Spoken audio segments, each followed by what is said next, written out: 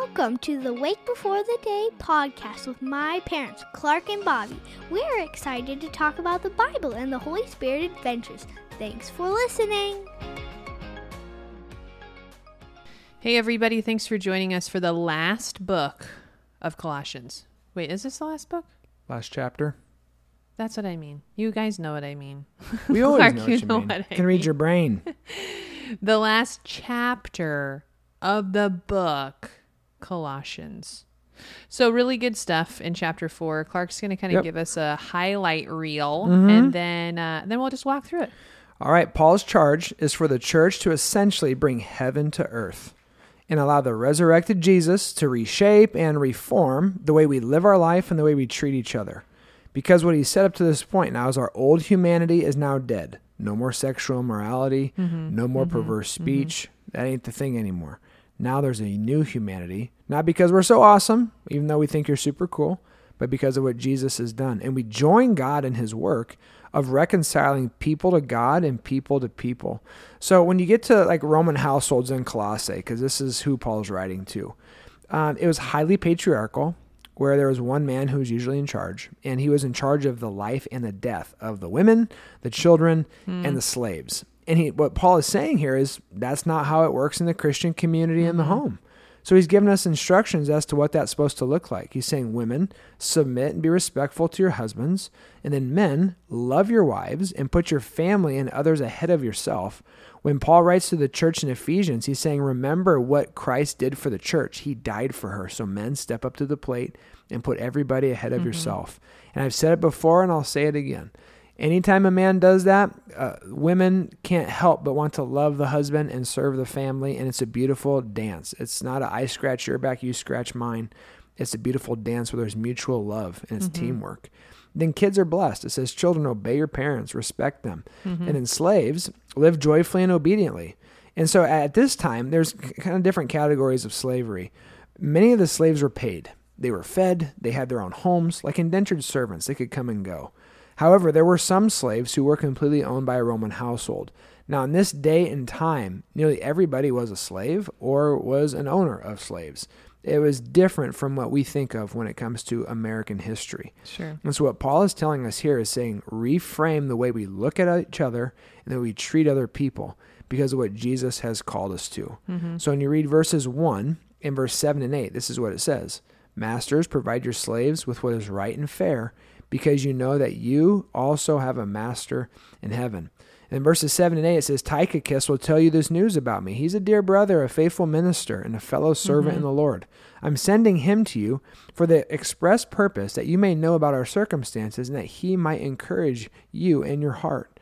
And so, again, Paul knows here that there's a great dependence on God when it comes to intercessory prayer. Yeah. Like you have got to lean in and pray for other people. He's prayed unceasingly for them. And in a sense, there's like this devotion too, or being watchful. When I think about the words watchful, being devoted, I think about two specific kind of scenes in the Bible, and I'll turn it back to you, Bobby. That's good. But it's Gethsemane, where Jesus is leaning in, he's praying. He asks the disciples to be watchful as well, and they fall asleep. And then I also think about the Holy Spirit's arrival at Pentecost when they're in Jerusalem waiting. They're waiting for this power to come upon them, and they're not even sure what that looks like. But you get the vibe in both settings here, and then in this letter, that it's high stakes. Yeah. I think one day we'll get to heaven and realize like how God used prayer and go, man, I should have prayed more. Yeah. You know, it's this gift to be connected to God, and God uses it as a means to bring about his change. You and I got to pray. Yeah. Devote yourselves to prayer, being watchful and thankful. Paul just understands his dependence on God and about how that the prayer connection is, you can't stress it enough.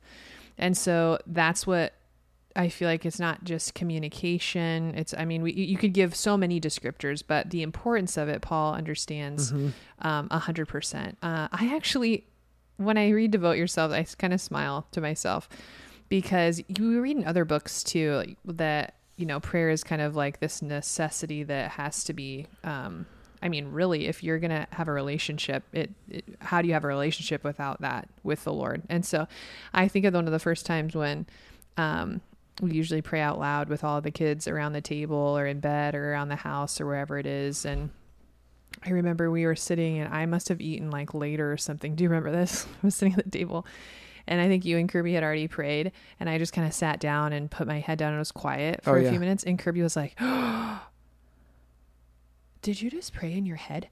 I was like, yes. She was like 2 or something. And she was just little. I don't even think Cal had been born yet.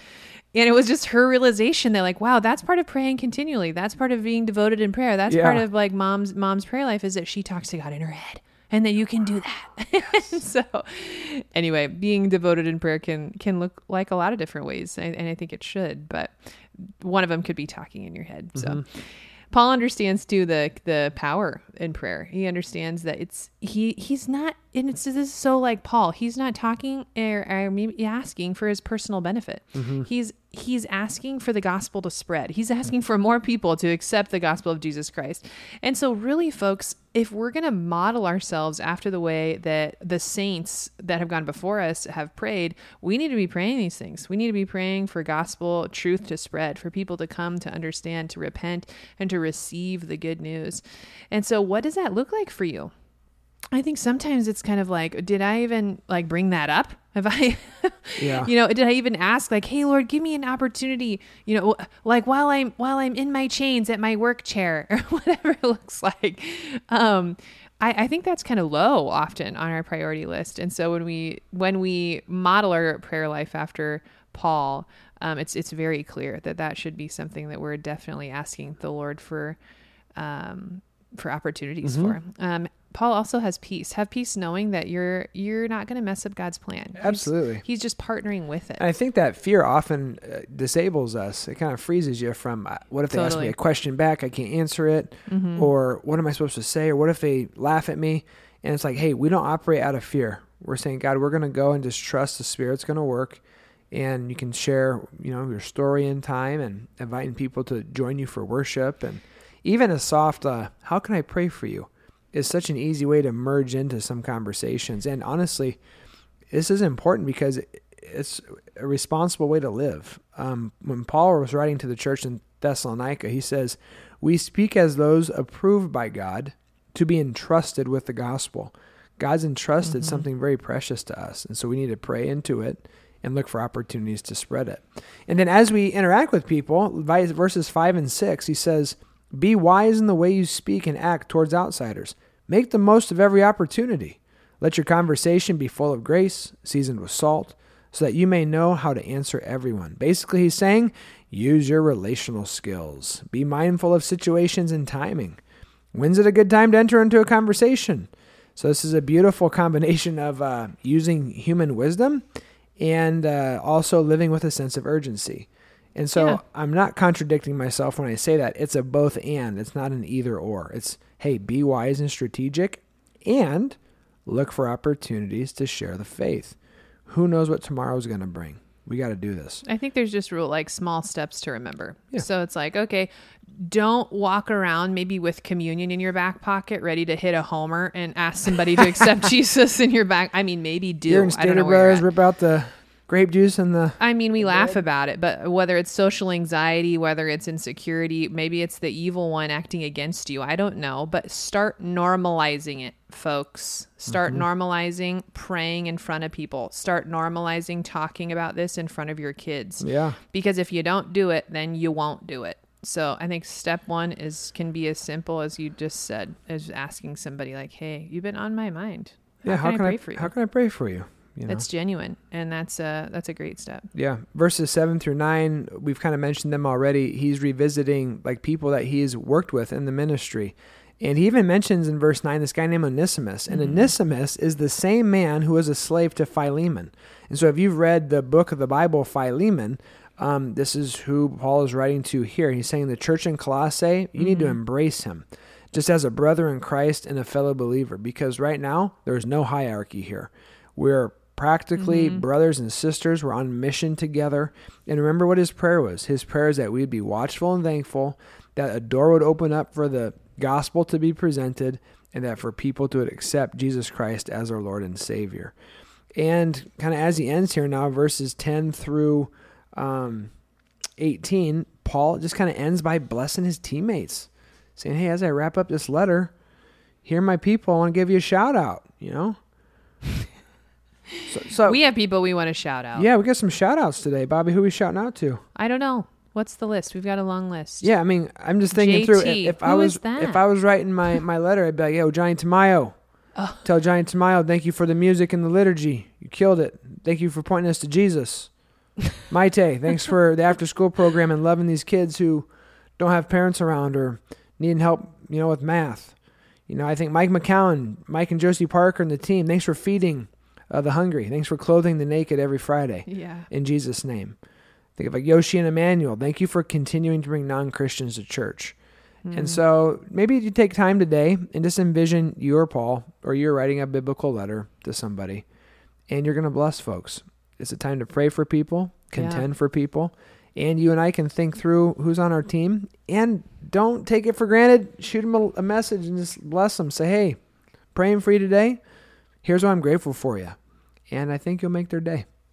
You will, no doubt about it. You guys, thanks for joining us in the book of Colossians. It's been a gift. We're grateful for you listening, grateful for you talking about it with us on Sundays or when we see you around campus. It's a blessing. So go in peace today, and we'll hit you up tomorrow. Bye-bye.